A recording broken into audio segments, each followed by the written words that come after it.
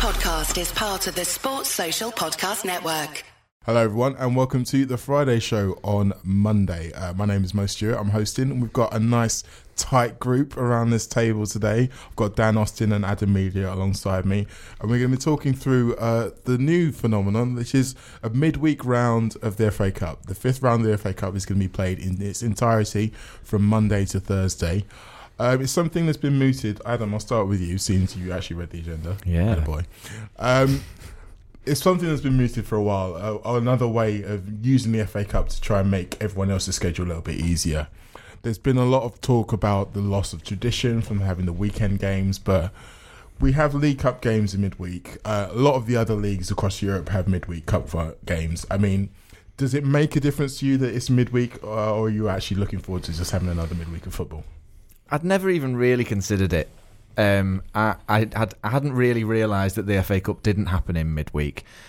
It's a funny thing, isn't it? The FA Cup, it wants to be more old-fashioned than everything else, and I think that's sort of what it kind of holds itself back somehow weirdly. And I think it isn't different to any other type of football. It's still footy games, isn't it? So I think basically I'd never even really particularly thought that the FA Cup was always a weekend thing. I mean the problem is that those big weekends they've all really gone. It feels like even the ones where the third and fourth round, it's too spread out anyway. For it to feel like it used to, and that is a shame because it did used to feel brilliant. You know, when everybody was playing on third and fourth round day on those big Saturdays. Like, you know, the 2001 is the one that always sort of seems to stick in my head when we played Leeds away and then Tranmere knocked out Everton. It's like it's a long time ago. It's like, strange that you remember that. Yeah, no, it's like sort of, you know, thinking of the golden age. I think Leeds knocked Man United out same weekend, but so yeah, I'm sort of. I'm all right with it. I think it makes it feel like a Champions League week, doesn't it? Which is, you know, I'm not sure. I couldn't speak for Derby fans or Sheffield Wednesday fans, but maybe they feel a bit like that as well, that they've suddenly got these midweek big fixtures that feel a bit, you know, almost like it is that they're kind of in the upper echelons in the Champions League. So yeah, it's fine. I mean, I'm not going to the match, and the problem with midweek games is mainly for the people who go and they have to get back at 4 a.m. Yeah. So I'm watching it on telly and it's fine. This does feel very much like a home viewers kind of setup, Dan, as opposed to, as Adam was saying, one for match-going fans, particularly when you add into the fact that all 8 games are going to be streamed in some way, either on BT Sports website, on EE Mobile, I think it is, or there's even going to be some going out on Facebook.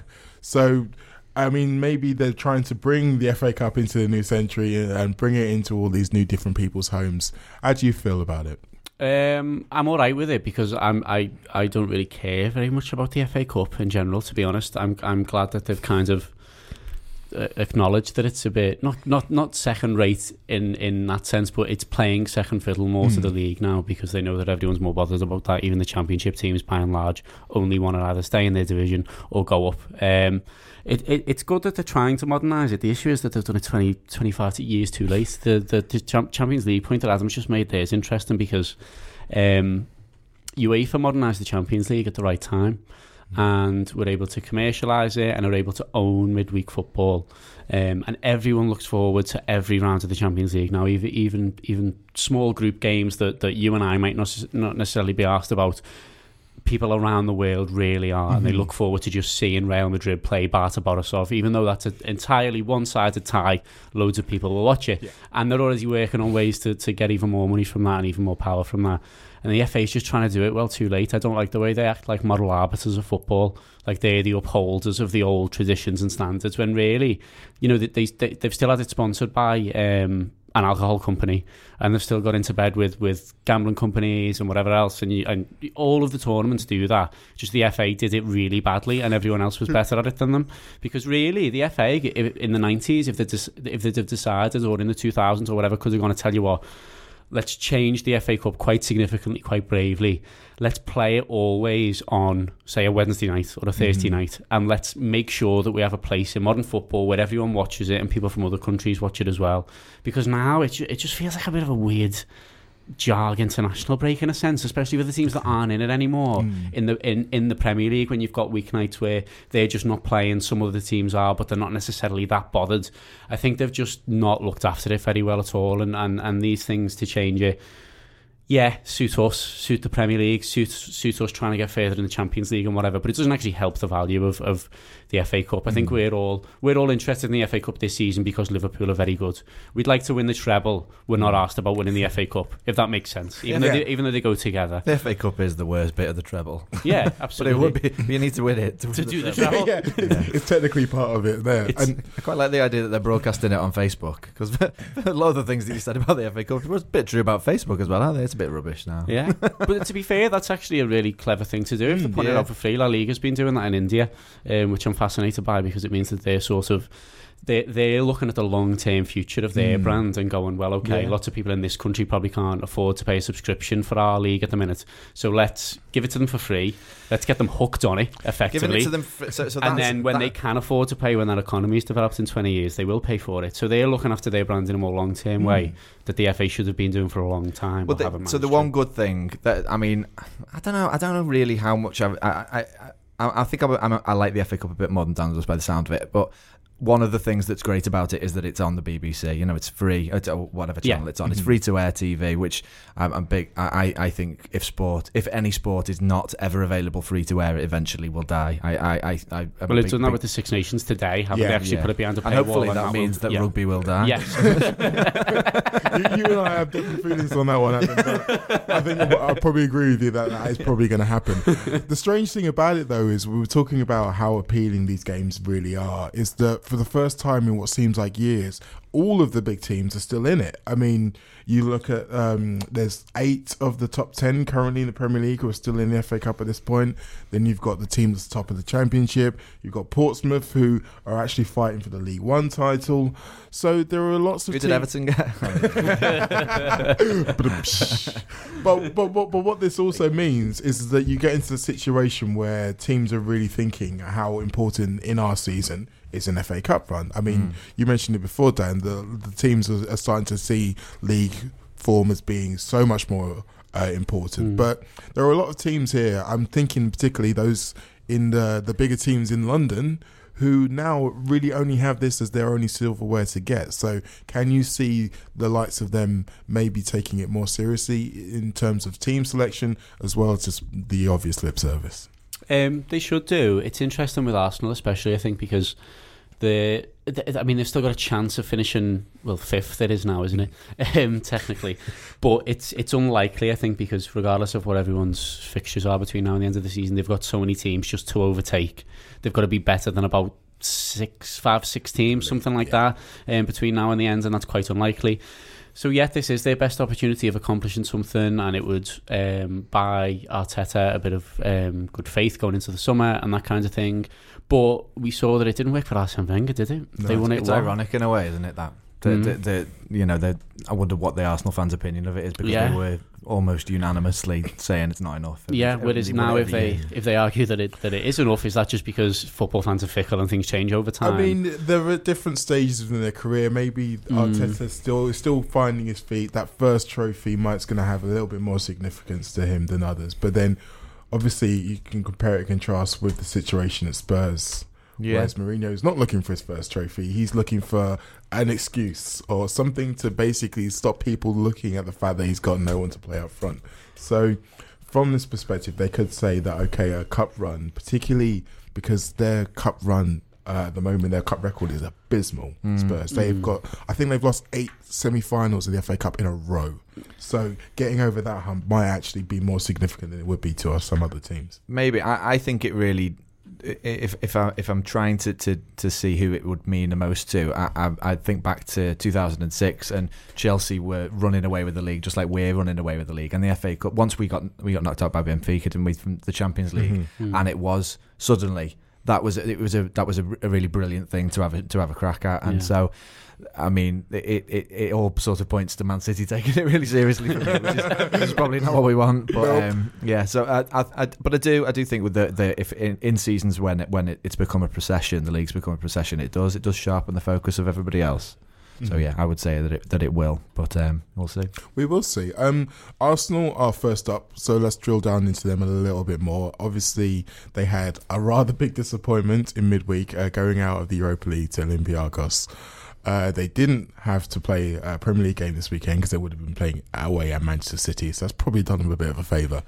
But we talk about Arteta and how his season is going to be assessed, Adam. In previous inclinations of Arsenal, they've used the FA Cup and domestic cups in general as a way to blood their youth, and there have been quite a few good young players who've been attracting attention to Arsenal this season. I think of Martinelli, Bukayo Saka, even Joe Willock. There's talk that the likes of Reece Nelson will come into this game. They've also got the Brazilian Pablo Mari, who has pretty much been confirmed that he's going to make his first start either from the bench or from the first team. Do you think using these youngsters, not just in the Cups, but maybe in the Premier League, that's really what can give Arteta something to build on for next season? Something to keep the fans happy at least? It's hard to say, isn't it? And I'm still stunned every time I check and how bad they are. Actually, you know, just that they've been much poorer than it feels, weirdly, and that might just be because we're kind of in our heads giving them a bit of a new manager, a bit of leeway, and that they all do like Arteta. And the other thing, I suppose, is that they've got tons of really good players, which is sort of going on to the second part of your question. It's they've got, I think, some really good players on the fringes. I think Martinelli's great. He was, really, really good at Anfield. Anyway, when we knocked them out of the other one. So yeah, I think I don't think I've seen Pablo Mari that you mentioned, but it is a good way to blood youngsters, but. I don't know. I think I'd be just as much as I probably would say about Liverpool. I'd be trying to win. It's away games are never easy. Portsmouth is not an easy place to go to. I haven't watched them for a long time, but that is not an easy. Well, I can tell you, Adam, Portsmouth are currently on a 10-game winning streak at home. There we go. They've won 12 of the last 14 in the league. Obviously, Fratton Park is still Fratton Park. Dan, we talk about a team with massive confidence. Obviously, there's going to be a big gap in quality between them. They are still in League One. It's going to be tough to stop a 63-year-old Nico Crenshaw on the streets of the field, Mo. And there will be a man ringing a bell. There will.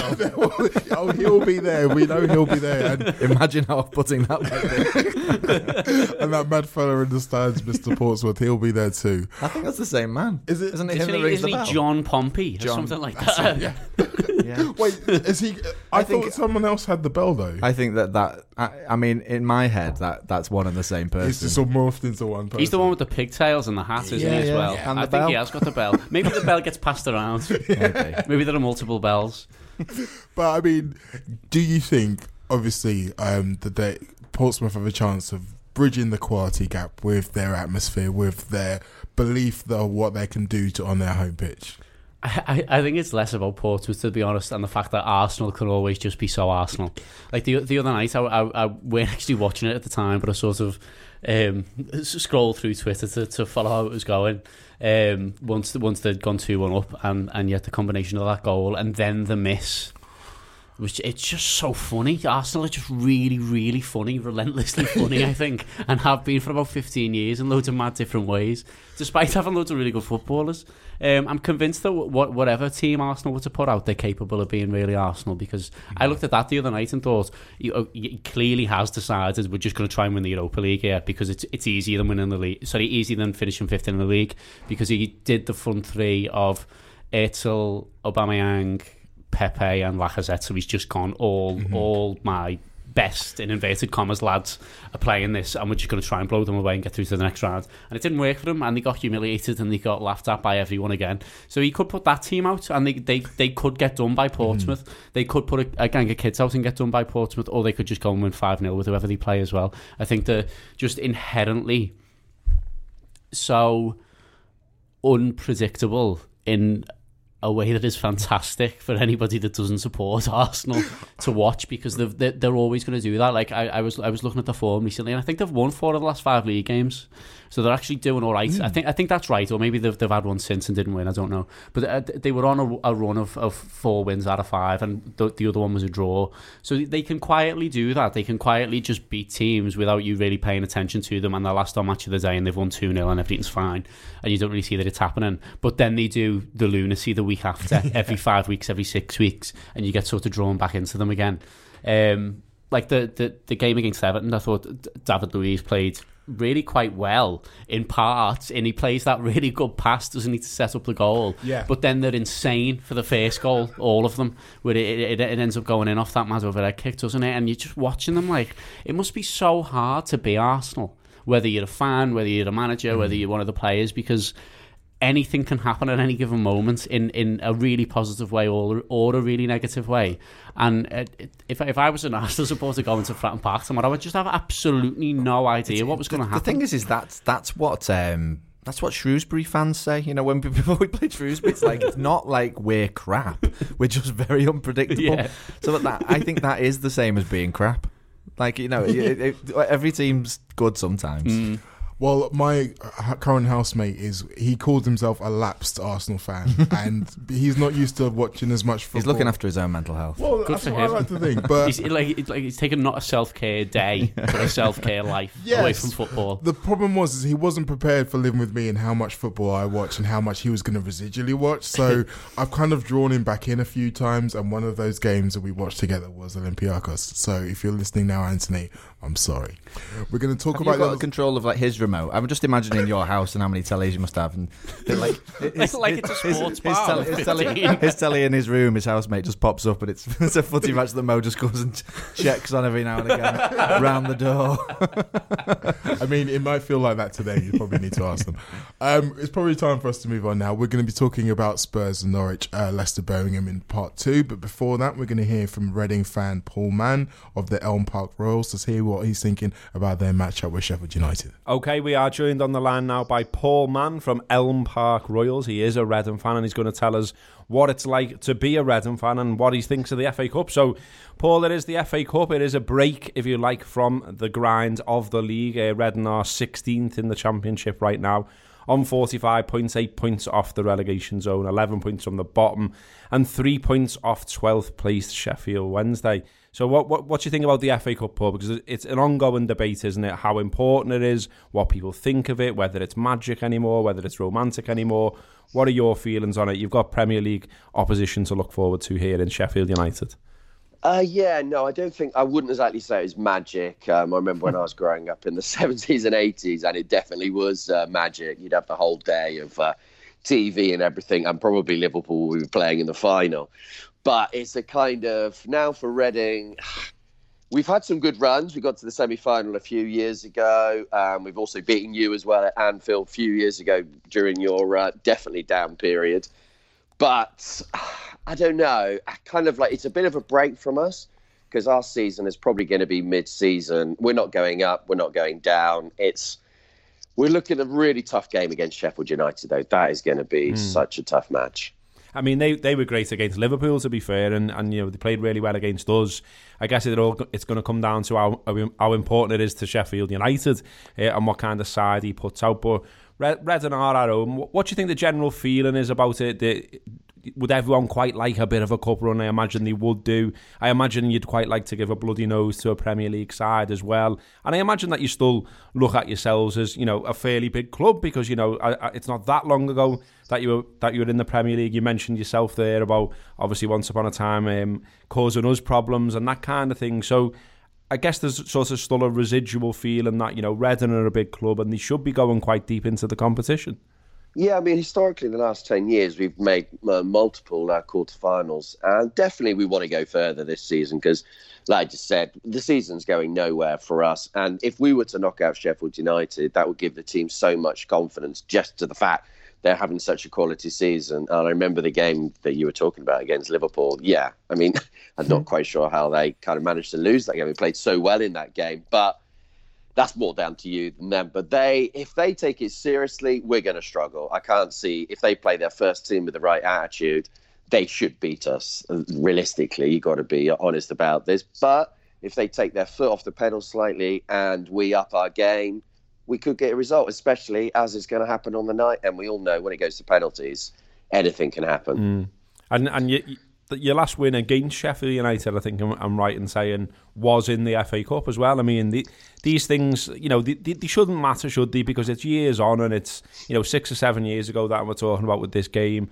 But these things somehow do matter sometimes, don't they? And they certainly creep into the fans' minds. Maybe people might remember that win and think, okay, well, I'll go there tonight with a bit of a spring in my step, and who knows, we might see them do it again.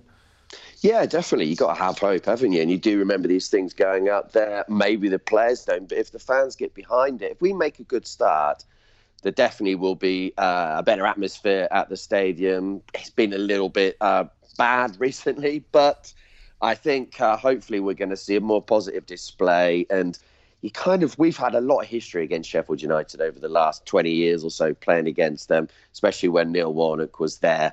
There was always issues. Quite often he was sent off, and everybody loves to see him get sent off every single week in an ideal world, wouldn't we? Yeah. Not a popular man. not popular with us, mate, either, no. No. We've got plenty of bad feelings about Neil Warnock, but that's a podcast in itself, I think. I mean, in terms of Reading then, and in terms of what problems you could maybe cause Sheffield United, what are you thinking as a fan who's watching them week in, week out? What can they do to Sheffield United? Who's the danger man? For us, I would say it's Ejaria, obviously on loan from Liverpool. You've got John Swift, and you could possibly have the Bulldogs playing against each other. You could have one for Reading, one for Sheffield United. Puskas has now got 10 goals. He seems to be hitting a bit of form. I say those kind of players, we don't look like we're going to score from many set pieces at the moment, but Miazga is back, and he's really good in the aerials. So if I was saying our major threat, I probably would be Swift or Ejaria. And tell us a little bit more about Ejaria then, because we did obviously see him at this end of the football spectrum, and there were times there where he didn't look out of place, and we thought he could maybe be going somewhere. It's maybe sort of not gone as he expected or as we expected. But what are you seeing of him, and what do you make of him? I'd love Ovie Ejaria. I think he's a quality player.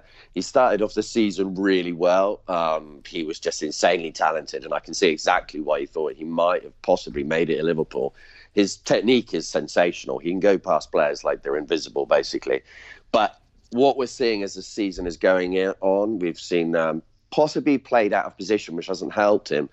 But he's slowing the play down slightly too much sometimes, and also his final pass hasn't quite developed. Maybe that's down to the forwards that haven't been available, but it's I think there's a massive potential. I think it's a learning season for him, and I'm sure that he's going to become a better player in the future, and I would not be surprised to see him back in the Premier League very soon. In terms of what's not going right then as well, I mean, you're not where you want to be in the league. You're not where you want to be in general, I guess, in terms of not in the top division. What needs to go right at Reading sort of the next 6 to 12 months to see you back up there challenging to get back in the top flight? We need to see more. We need to see a better striker. We lost Lucas João in January, and that's virtually killed us. We don't have a similar striker. We need a big striker up front, not just for the headers, but for holding up and linking. And we've got two players in Puskas and Baldock who don't really have that much ability to do that. They're more poacher type kind of striker. But I think also we need to get maybe a better central defence, and possibly the fullbacks maybe need to be able looked at, especially on the left-hand side. But I don't think it's major surgery, because I think we will be mid-table. Just a little bit of tinkering and keeping hold of those players like Ejaria and Swift. Those are the ones we have to keep hold of. Just on the Championship as well, I hear a lot of people say about it all the time that it's a good competition, it's a good level of football. In many ways, it's almost more interesting than the Premier League. I mean, I've got a mate now, he probably regrets saying this, but he's a Sunderland fan, and obviously they're another league down these days, but another league or two down. But he once said to me that he got a little bit fed up of watching Sunderland in the Premier League because they're getting beat every week, and he was like, at least when we go down, we get to see us win some games. I mean, well, but do you know where he's coming from with that? And also, do you know what I mean about the sort of the level of the Championship? What do you make of it as a league? Oh, no, it's a quality league for those reasons you've just given. You never know who really is going to win the league at the beginning of the season. Unless you've got a really massive club coming down like a Newcastle, You just don't know. I mean, we finished, and the last time that we went up, we finished above West Ham and Southampton. Now, you would say with their resources, they should finish above us, but you just can't tell. You go into every single game in the Championship and you've got a chance of winning. When Reading are in the Premier League, that's just not really going to ever be the case. You know, you go into games against the top 6 teams and you hope, the tiny hope, that they might be able to get a result, but it just doesn't happen very often. So for me, the Championship is more enjoyable, but obviously I'd much rather see Reading in the Premier League. Absolutely. Okay, well, just let's finish up then, Paul. Give us a prediction of how you see this game going. Give us a score. It's going to be slightly depressing. I want to say Sheffield United 2-1 win, normal time. Oh, you've got to go for your own team, surely, mate. Oh, no, but I have to watch them. Fair enough. Okay, Paul. Well, thanks very much for joining us on the Anfield Wrap. Good luck with the tie. I hope there is something to smile about for you. Okay, thanks a lot. Thanks to Paul there. So now we are going to talk about more about Spurs Norwich. And Dan, I mentioned their terrible record in the FA Cup, but it's more than just the FA Cup. They haven't really won any kind of trophy for quite some time. And the team that they've got now, it's almost been considered, I hate using the phrase golden generation, but it kind of describes the way Spurs fans feel about the team that they've had, or the team that's kind of on the way out now. Do you think that there's any motivation within those players to go out and say, look, we need to mark our legacy within the Spurs team with a trophy, or do you think it's almost gone beyond that point now for some of them? I think it must be a bit of a burden on them every time they start something, because you can easily just think of a cup run in isolation as match by match and whatever else. But whenever it comes to their third round League Cup draw and third round FA Cup draw, if you're one of those players, you must be thinking of the bigger picture of how you get to February in the final, or how you get to May in the final in the FA Cup. Because if you're Harry Kane, who's 26, 27, something like 26, that, and he doesn't yet have a medal to show for his career, even though everyone knows that he's brilliant and he'll be remembered as one of Tottenham's best players ever, he will want at the end of his career to be able to show his kids, show his family the things that he won, and be able to look back on the clips that everyone's got now. You know, we've seen how much our players talk about the parade and all the videos from Madrid and that kind of thing, how much that means to them on an emotional level.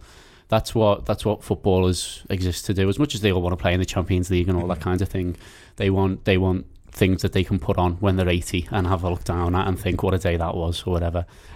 So I think it must do, because they've a lot of them been together for so long and not accomplished it under that manager, that must feel like a bit of an affront in a way. Like, they must feel aggrieved. They deserved more than that. I don't think anyone could argue that Tottenham didn't merit having something to show for the Pochettino era. They weren't good enough to win a European Cup. I don't think they shouldn't have been in that final, really. It was, mad circumstances, and they ended up getting Ajax in the semi and whatever else. And then it was weird, that final, because I sort of felt like they'd almost give up on it, the support, before we even played them. Like, we were talking to people on the way on the bus, and then just like in the city when we were there on the day and the day before, and they just felt like, as much as you would be happy to be there because it's your first Champions League final and whatever else, they felt like anything other than a Liverpool win would be like a massive shock. And that must be part of that dearth of trophies getting to them, I would think, because what was it, 82 they won the UEFA Cup? They were already on the downward turn. They sort of reached the Champions League final in the middle of a downward turn. Yeah, the form in the league from January onwards was absolutely atrocious. So I'm not saying they should have thought they would beat Liverpool in the final, but I thought that it played into a sort of wider thing about them as a football club than just the poor form. It felt like, this isn't a thing we do, They didn't say that to me in those words, but it felt like what they wanted to say. Like, it's mad being here, not because it's like a European final, just because we're actually in a final. Like you said, they've lost 7 semi-finals, eight in a row. And it's never really a trip for them either, because they're only going to Wembley. So it must have been a really strange concept, and I think they probably do just need to at least get to a domestic final, at least get past that semi-final place.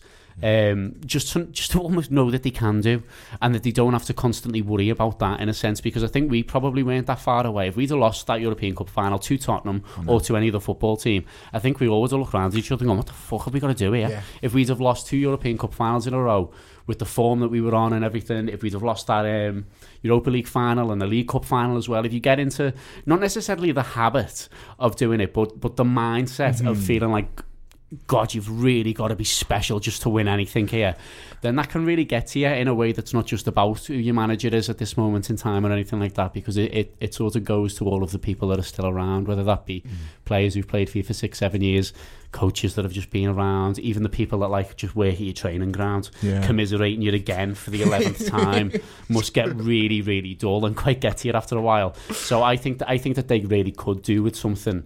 It's a shame for them that the squad is the way that it is at the minute, because it does make it an awful lot harder. I absolutely think that, you know, they could get to a semi or in theory a final or whatever, but whenever they end up playing Man City, they just get beat.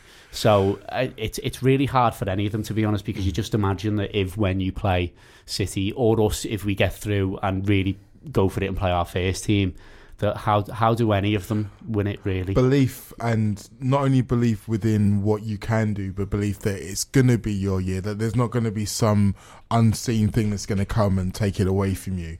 I think that's massive. You referenced us and where we were. I think we needed that so badly.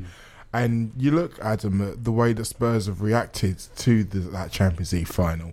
It's almost as if a lot of them felt like that was their last chance, and the mentality has really shifted.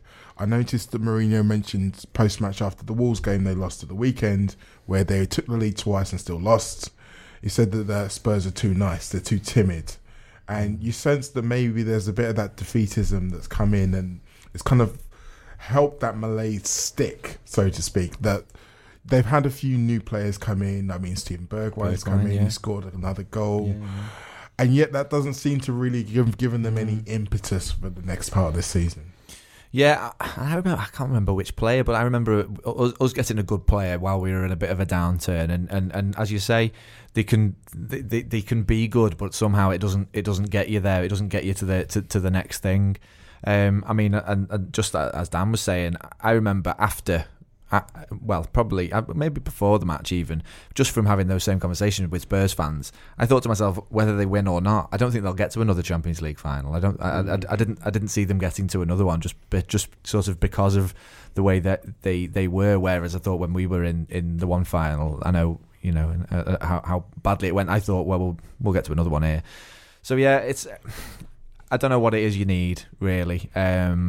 We've seen it ourselves, haven't we? And I think it's funny because Man United are a bit like this, aren't they? I think people still think of Mourinho as a bit of a, you know, magic bullet, even though his record has not been brilliant for a few years now. But I know United fans who I think part of the reason that they're sort of sticking in their heads with Solskjaer is, well, we've had Mourinho. Like, what else do we do? You know, with that is the fixer. You know, the thing that's supposed to fix things. In a strange way, he's Allardyce. I was going to say the Champions League Allardyce. In that, like, if you've tried him and it hasn't worked, then God, we're just goosed, aren't we? Moyes. So let's focus a little bit now on their opponents, because I did the last Friday show and we spent a lot of time talking about how Norwich were the perfect team for Leicester to play to get them out of their funk, and it didn't quite work out that way. But what Norwich haven't been able to do all season is put 2 wins together, Dan. Do you give them a chance of doing this, Nick, considering what we've been saying about Spurs and their current mentality? I would give them a chance, yeah, because what Spurs have been taken to replays already by Middlesbrough and Southampton. So, yeah, definitely, and especially if Spurs struggle to score a goal. They got done by Wolves the other day as well, so it showed that the defence isn't as good as what it probably was maybe 2 years ago when they had that solid back three and you knew he was playing every week. The full-backs just aren't as good as what they were now. It's Gazzaniga back in goal again, isn't it, as well? So they've definitely got a chance. I just think that Norwich are strange in that I think they might be the best team to ever finish last in the league in a weird way. I think they've got loads of really talented players, and I quite like the manager as well. Yeah. He seems to speak quite well. I think he's intelligent. I think he gets them into a good shape. But they're just so easy to walk through at the heart of it. The back two, I know that Godfrey gets quite a bit of praise. That is his name, isn't it? It's quite a bit of praise. You look to me quite inquisitively, and I thought, I'm either making a really good point here, or I've just said the name of someone who does not play for Norwich. No, it's the first one. It's the first one. So the back two and the goalkeeper, I think, are just really, really fragile in comparison to the rest of the league. In the way that, if you look at, I know that we ended up scoring with a mad goal that Fabianski made a mistake for. In the way that West Ham have got much better players there, even though they're not much better as a team than what Norwich are. I think think that's what will make the difference in the end and will mean that they end up going down by quite a few points. But that means that in one-off games, if those three are good enough, then they'll be all right. I think that's why they can't stitch the two together, is because Tim Krul will overperform one week, but he isn't capable of doing it again the next Saturday, because he's got to go so far out of his way to keep the score to 1 or keep the score to 0 that he has to put in this blinder of a performance, and it's just really unlikely that you can do it again. So they could do it in a one-off FA Cup tie, definitely, but I think there are just too many mad things with them that have to go right. You have to have Pukki playing really, really well. You have to have Cantwell staying on his feet a little bit more as well. So I wouldn't imagine so, but I also, you can't absolutely put it past them, because we've seen when they've played Liverpool twice this season that they've got enough about them to cause really, really good teams problems. So what you're saying is you think Spurs are going to scrappy 1-0, maybe a penalty? I think they'll win by 1 or 2 goals, probably. Adam? I think there is, as Dan mentioned before, there's a defeat to Man City and Spurs' future. Just as soon as Man City have used up all the lower league sides. Well, I mean, I'm not sure that they'd say that was any better, but you never know. It might be by the time they get to Wembley. By that, it might even get to the final, so at least they'll have something to hold on to in that respect. I want to talk a little bit more about one of the other ties as well. I mentioned it before, West Bromwich Albion, currently in a big battle for the Championship title. Probably not even safe yet fully of promotion with the former Fulham and Nottingham Forest. And they had a defeat against relegation-threatened Wigan at the weekend, Adam. They probably could do without this game right now, wouldn't they?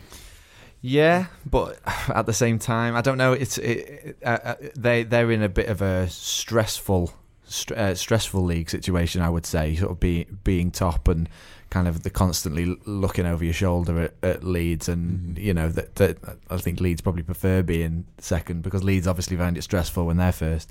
So it might be one of them where it's actually a nice refreshing change. It is a free hit because they're playing a Premier League side and they're at home, and it's one of those top of the Championship against lower down in the Premier League ties.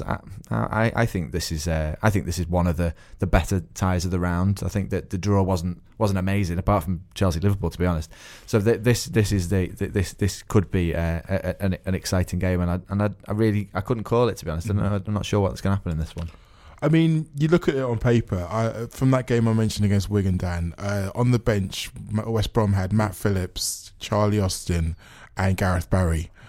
I mean, you could argue they've got a better squad than Newcastle right now. I mean, they've probably got better forwards at the very least. Yeah. So, I mean, this is a situation where, as Adam says, with the way the league is so much pressurised, this could be a free hit to them, and they could be playing against a team who, let's face it, are probably not going to score many goals themselves. Yeah, this brings me back to the point of, in regard to both of these teams, I'm just not really sure who the FA Cup is for, because I don't think either of these really want to win.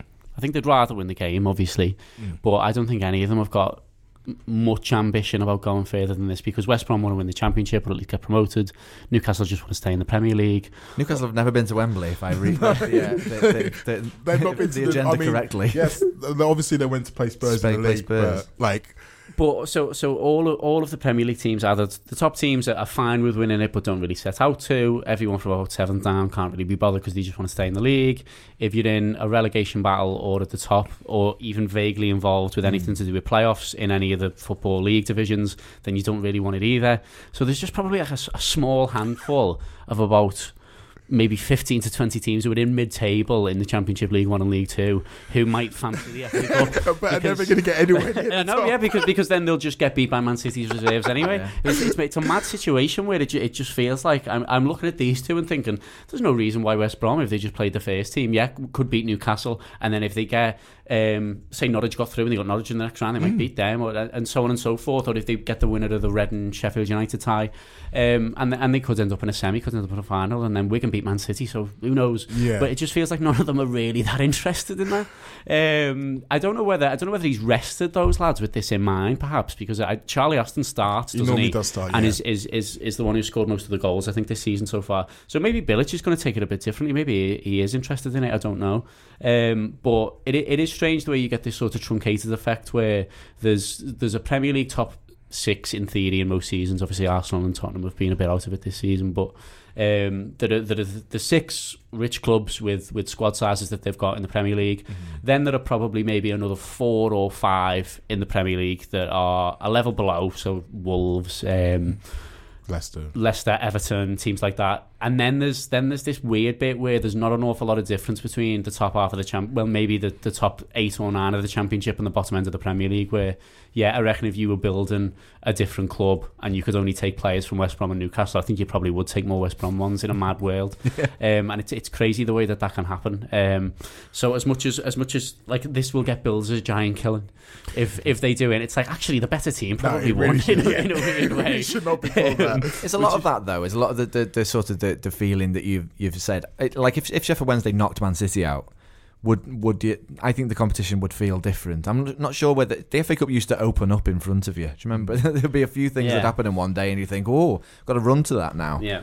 And I think with City now, it's just a bit but like there's torpid. not been anything like that this season. That's another thing this season. Everyone's just got through. Yeah, there's no. I mean, we said we cock teased everyone.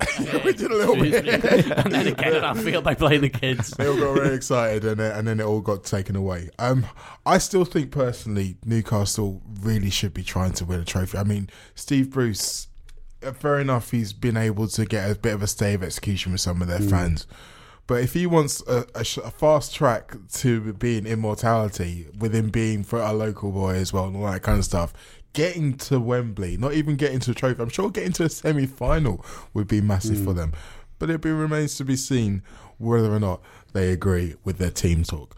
Let's go on to another caller now. We've got Joel Klein here, who's going to tell us all about Derby's big game against Manchester United. Okay, we've got Joel Klein on the line now, a Derby County fan. And Joel, a big match against Manchester United. Obviously, everyone's talking about Wayne Rooney facing his old club and that kind of thing.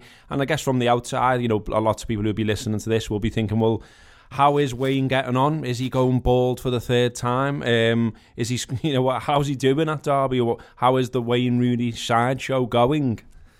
It's going quite well actually. It's obviously for his debut, there's a big sort of plenty of TV cameras there. Game against Barnsley was on TV, which is surprising given the sort of standard that they are and what we are.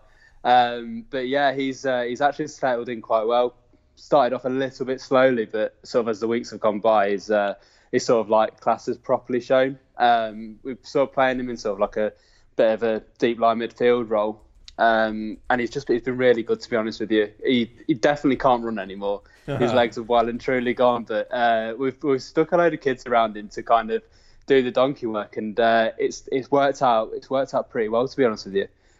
I was going to say, because when he was at Everton, that was the issue. I mean, he's still shown his class at times. Scored an absolutely brilliant goal from the halfway line, and you're not going to lose that sort of touch and that vision and that kind of stuff. But as you say, it's the legs that's the issue, isn't it? And he is, very quickly approaching his mid-30s now. How often do you think he's able to play for you? Is it every game? Is it sort of he's having to come off because he's blowing for tugs? What kind of? You're saying he's not able to run, but even with the kids around him, is he still blowing, or is he able to do a full 90 quite easily? No, he's like he's played every minute, with the exception of a game. I think it was a Stoke game. I think we were about 4-0 up, and he came off with 10 to go. But he's played pretty much every minute since then. He's apparently not missed a training session either. So he's doing quite well. I mean, he looks slow, he looks a bit heavy, but in terms of sort of like minutes put in, he's done pretty well out of it. Been no sort of like niggles or anything like that. He's definitely sort of like found his fitness in the last few weeks, because obviously he'd been over in America and had a break. I think he had a good few months before he could actually play for us. And now his fitness is there. He's looking really, really good. I mean, I kind of expected him to sort of probably do about 60 and then come off, but he's like I said, he's played pretty much every minute, with the exception of the game against Stoke, which was sort of like comfortably won at that point. Yeah. Not missed a training session, and from everything that I've heard, read, been told, is that he's been a bit of a revelation down at the training ground.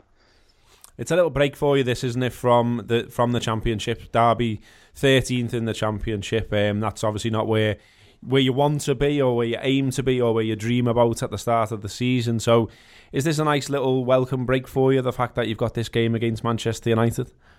Yeah, it is a bit, to be honest with you. I mean, it's been a really strange season. Really, we've had a lot of sort of like off-field issues, sort of like going on. There's been that to deal with. There's been plenty of injuries, and we lost obviously Harry Wilson, who was with you, who was with us last season. Obviously, that was sort of like 20 goals gone. Mason Mount as well, who's obviously now in the England squad doing relatively well for Chelsea. They're big players that we had to sort of replace, and we didn't. So it's been a season of struggle, really. I mean, any team looking to replace, 30 odd goals is going to find it difficult. So I think the first half of the season wasn't particularly good. Again, like I said, lots of off-field issues that we had to deal with.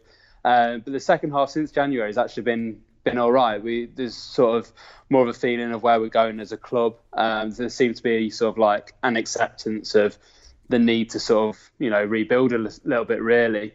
I mean, every season we're in and around the playoffs. And, at times that can be a little bit of a hindrance.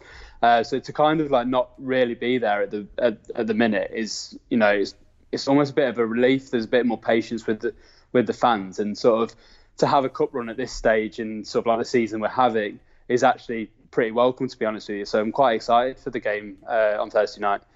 And the bookies have got you at odds of around 6-1 to win this game. I guess people will sort of look at it and say, well, the last 8 times Derby have played Man United in the FA Cup, it's ended with Man United going through, most recently third round in 2018. But then I guess if you're a Derby fan, you'll say, well, we knocked them out of the League Cup, we won a penalty shootout.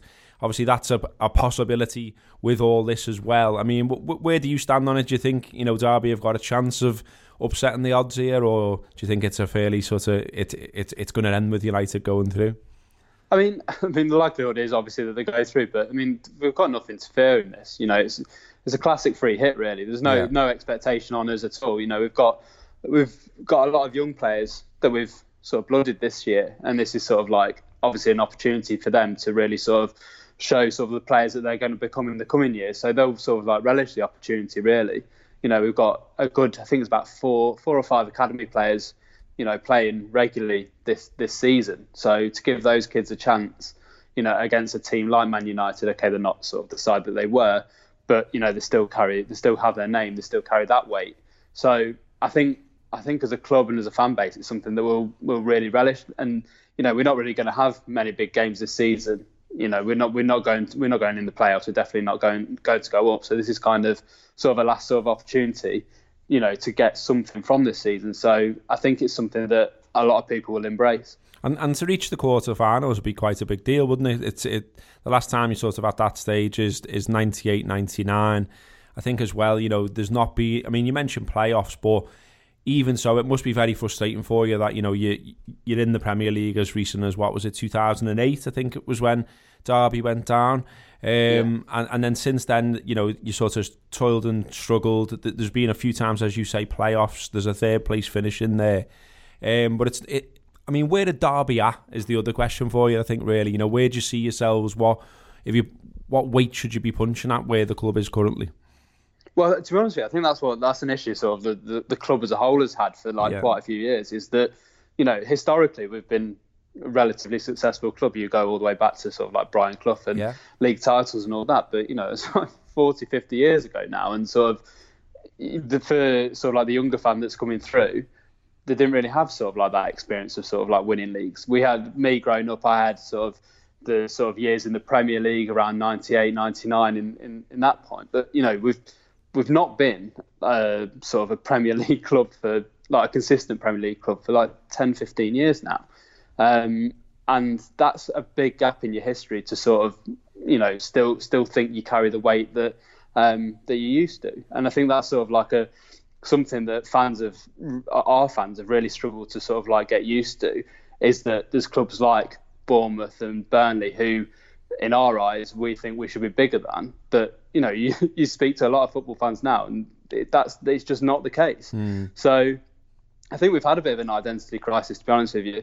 I think the sort of missed opportunities with the playoffs, I don't know whether they've helped that or not, but it sort of adds. There's always been a really big expectation around this football club, and we never seem to sort of like live up to it. So I think sort of, like I said, financially we're not in a great position anymore. and we've invested a lot in our academy over the last sort of 5 years. And I think that's kind of a route that fans now want to see us take, is to actually almost not start again, but, you know, have sort of like a bed of young players and then build from there, rather than sort of the boom or bust scenario that we've sort of found over the last 5 years. So in terms of sort of like where we're at as a club, it's quite difficult to say, because we, like I said, we kind of have a bit of an identity crisis in that sense. But I think for the first time in a long time, it actually feels like now we kind of know who we are. And I think that in the long run will sort of like be really beneficial to us. The crunch question then, are you going to go with the Wayne Rooney fairy tale, or are you going to be sort of more realistic? I don't know. Where are you going to go with it? Give us your prediction. We'll go with the fairy tale. We'll have a 2-0 win. Love it. That's what we want. That's what we want to hear. We spoke to some other fans, and they've been sort of going, no, we get beat. I want to hear people getting carried away and saying they're going to win, even if it's not realistic. So the Wayne Rooney fairy tale, then everyone can tune in and see whether that happens. Thanks very much, mate, for joining us on the Anfield app and telling us all about Derby County. Great stuff. Nice one. Thanks to Joel there. Now, he's quite optimistic about this, thinks that Derby have got a good chance of a result. It's been a strange season for Derby, though. I've got to say, if you compare them where they are in the season, as I mentioned, most of the Championship teams in the FA Cup are kind of in that wasteland of not really going to be in the playoffs, not really going to get relegated. But Derby are a lot lower than they normally are. They're 13th. And when you consider some of the off-the-pitch controversies, let's say, that have affected them over the course of the season, yet there doesn't seem to be massive amounts of unrest. It's almost like having a guy like Koku and a guy like Wayne Rooney in the building is kind of papering over all of those cracks at them. Yeah, I think the Rooney factor is big for them. And you're right. I was a sort of, you know, armchair Derby fan a little bit last season. I enjoyed their kind of run to eventually getting beat by Villa, didn't they? And they were good to watch, and some good players. Obviously, had Wilson on loan and Mount on loan, and you know some got Lampard as manager. There was interest there, wasn't there? And they've sort of tried to carry that on, that sort of spirit. I think they tried a bit of continuation with getting, like you say, Koku and Rooney to kind of keep that thing, and maybe, you know, the idea of getting Rooney in to eventually get into the full-time manager's seat and stuff like that. So it is interesting. It's a sort of interesting soap opera, and I think that might be what's keeping the fans engaged more than the football side of things. So, but the thing about soap operas is that sometimes there's an explosion. Oh, yeah. So maybe this is it. And that's what that's what the especially Derby when the main saying. Character is confronted by one of their old nemesis. Yeah, we used to be in EastEnders.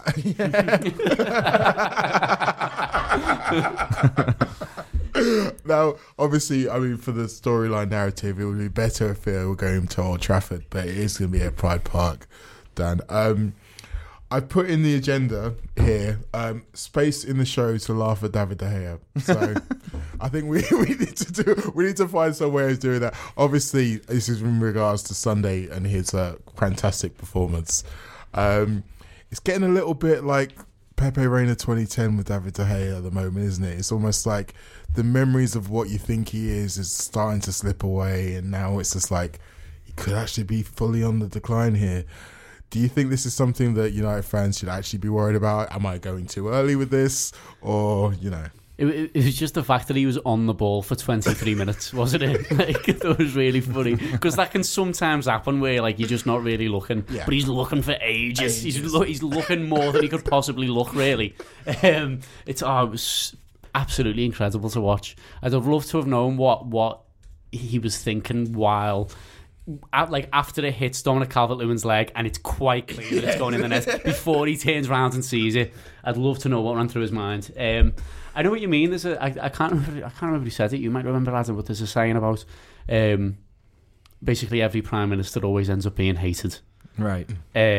No matter what, no matter how good you've been, no matter what side you've been on, everyone ends up, not back at square one, but everyone ends up on this pile of hatred, basically.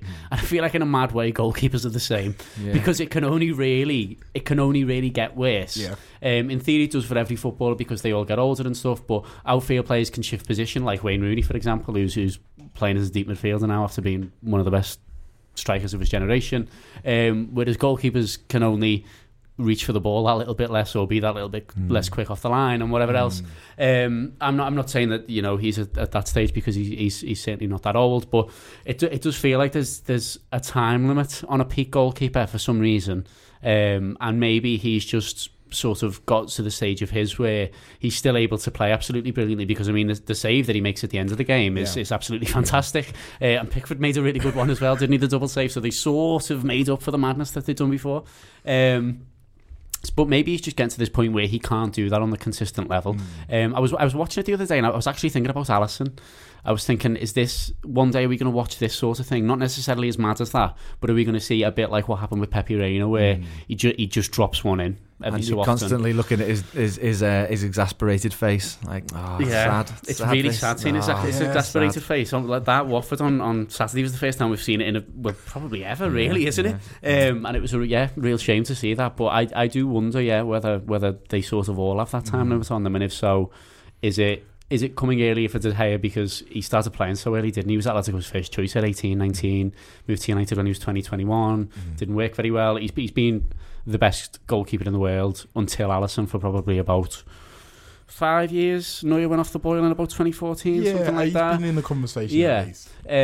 So maybe there's just a point that he's got to, as I say, where he's still capable of producing brilliant saves, and he can do a few months where he's really, really good. But I imagine just concentrating that intensely as a goalkeeper must be incredibly difficult, because if you take your eye off the football for a millisecond, or if you make one very, very small error, it's a humiliating thing that everyone around the world sees.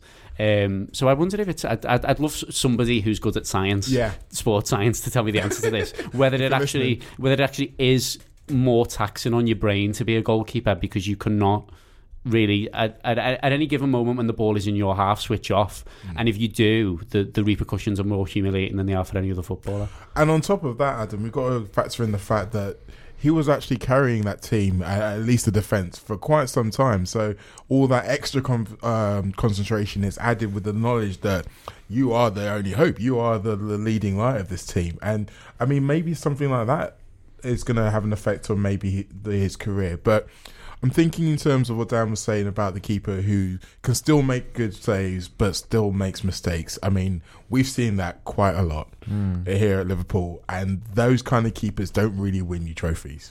No, I know. I was thinking that there was 2 seasons in a row, I think, when they were when he was keeping them ahead of their expected goal type thing. They should have been conceded a lot more goals, and it was really because of him. And everybody kept saying this, it kind of statistically can't continue, and it hasn't. And what that's down to is as Dan was saying, a bit of a mystery. There's so much psychology involved with being a goalie, and I think there's no coincidence why you see like the job of England goalie spoiling so many people's their brains, and it seems to be happening to Pickford at the minute, but.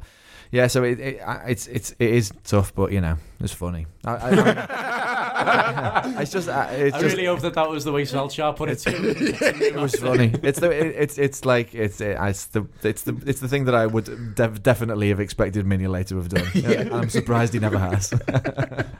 No, I mean, when you look at the prospects of this game, it might not even be that De Gea is playing, because Sergio Romero has played a lot of FA Cup games.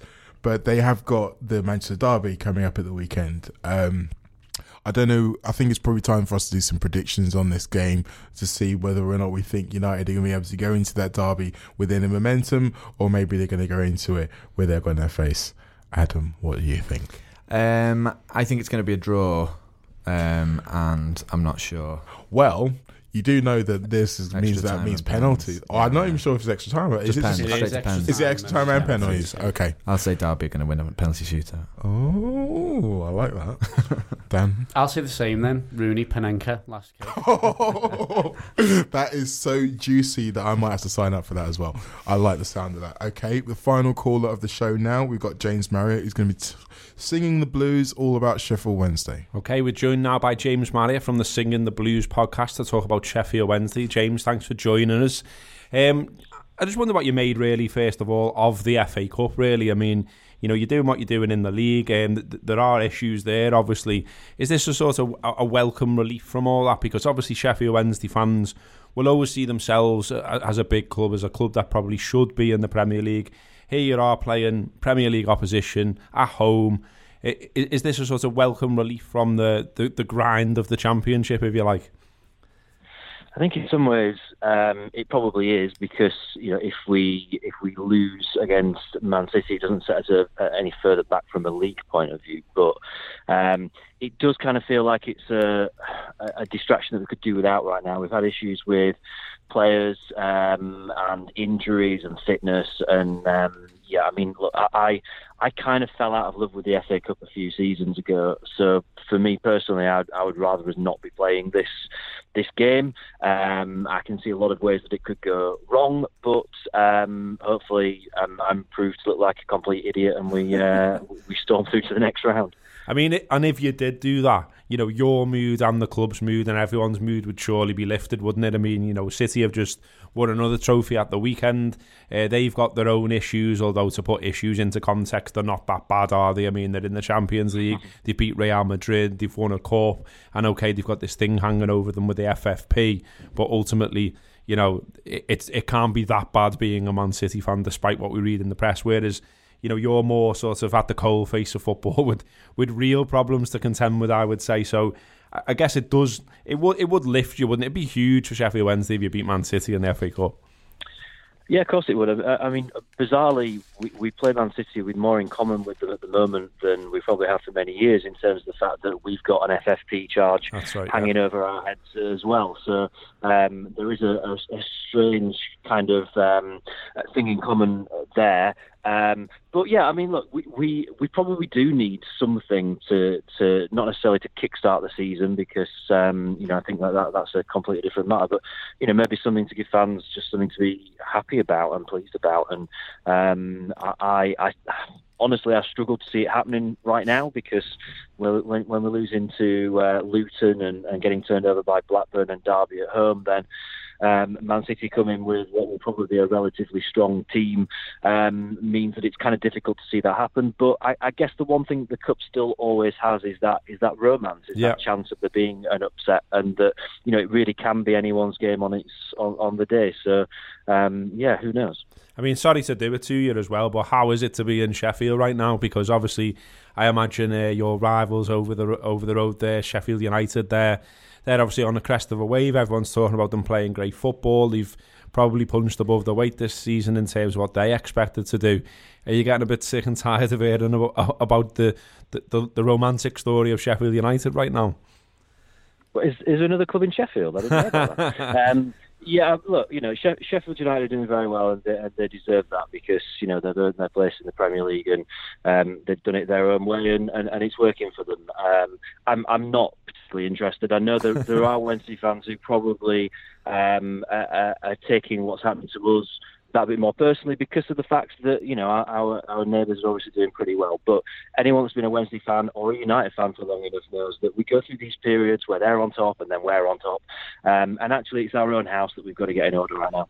As it must have been pretty tough for you. I mean, Sheffield Wednesday were sort of up there, weren't they, sort of around the Christmas period, and then it's been a run of poor form since then, really, that's seen you fall down to the table where you are now, and you've only won one home game in the last 7, and now it is Man City, of course, coming to town. Has it been tough? And also, what are the problems? What are you seeing that needs fixing in the future?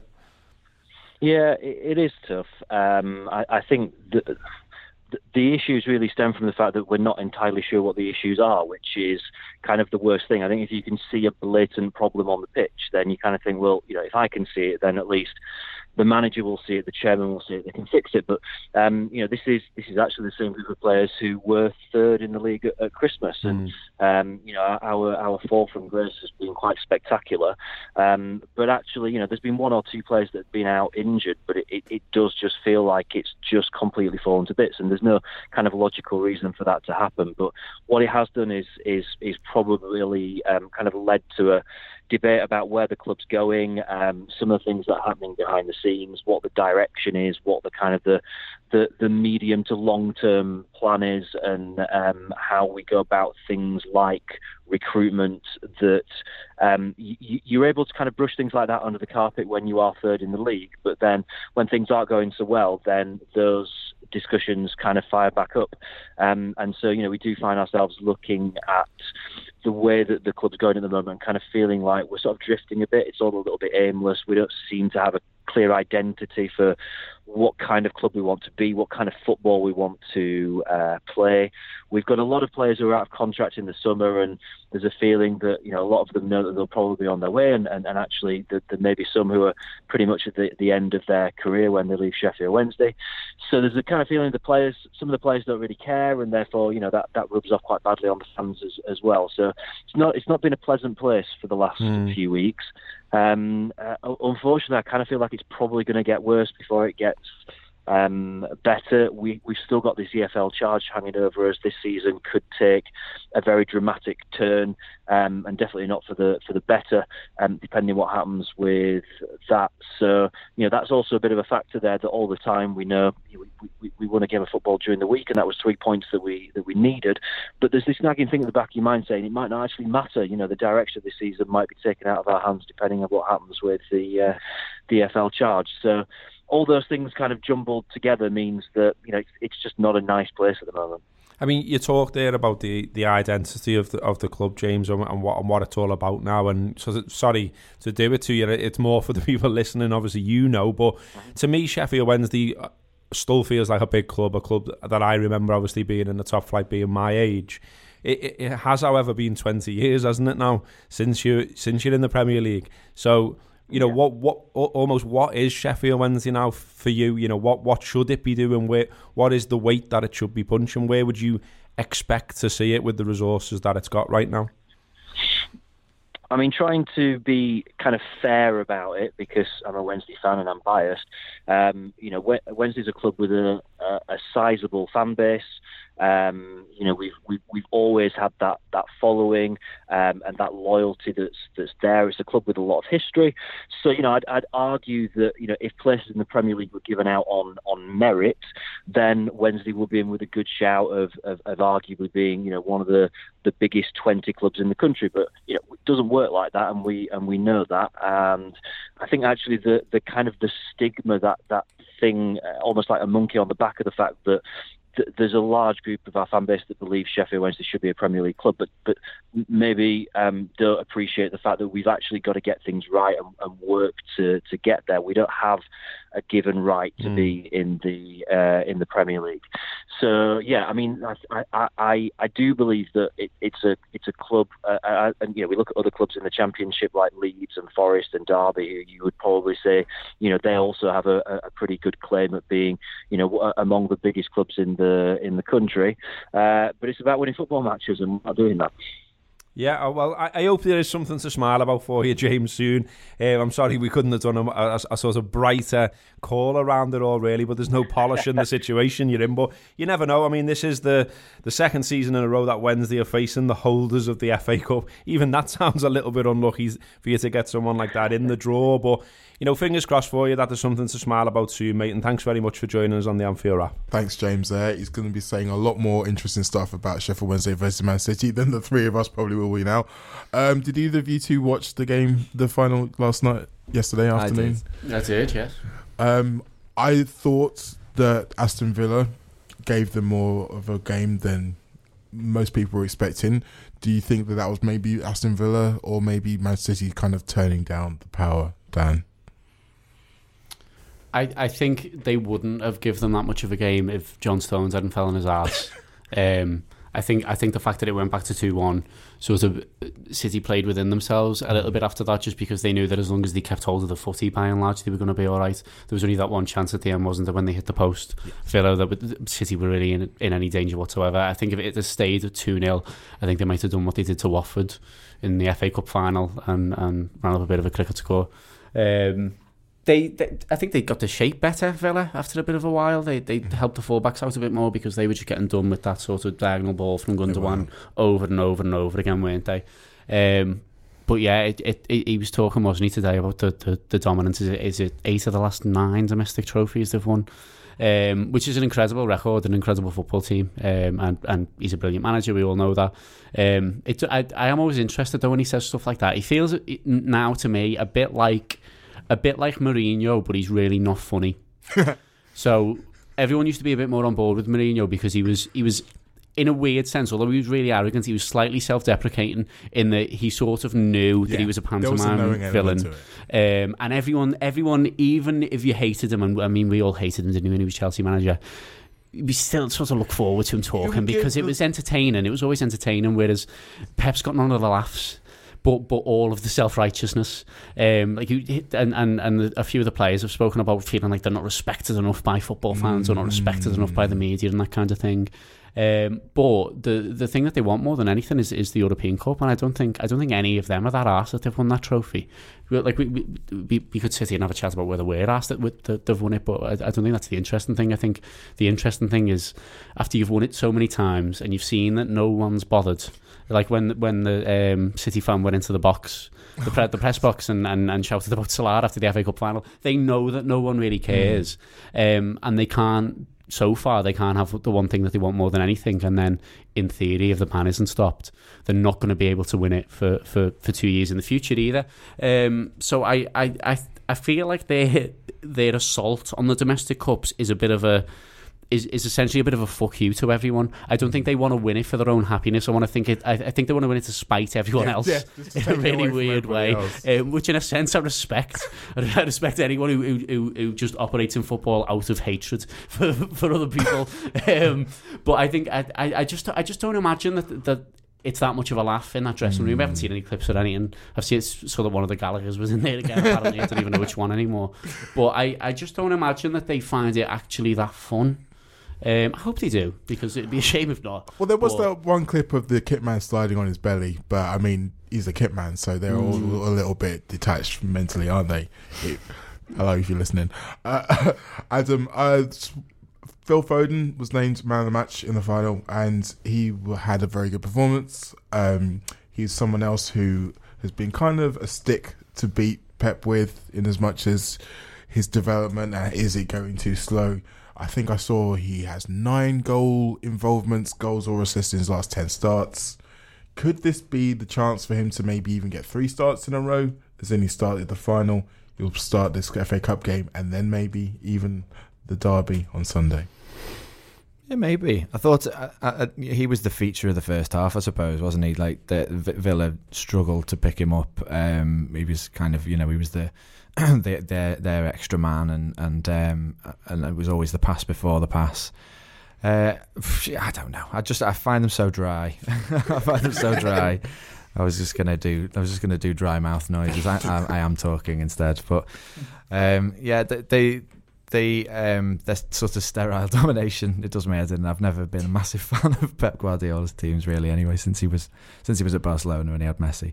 But I suspect will be in the final of this.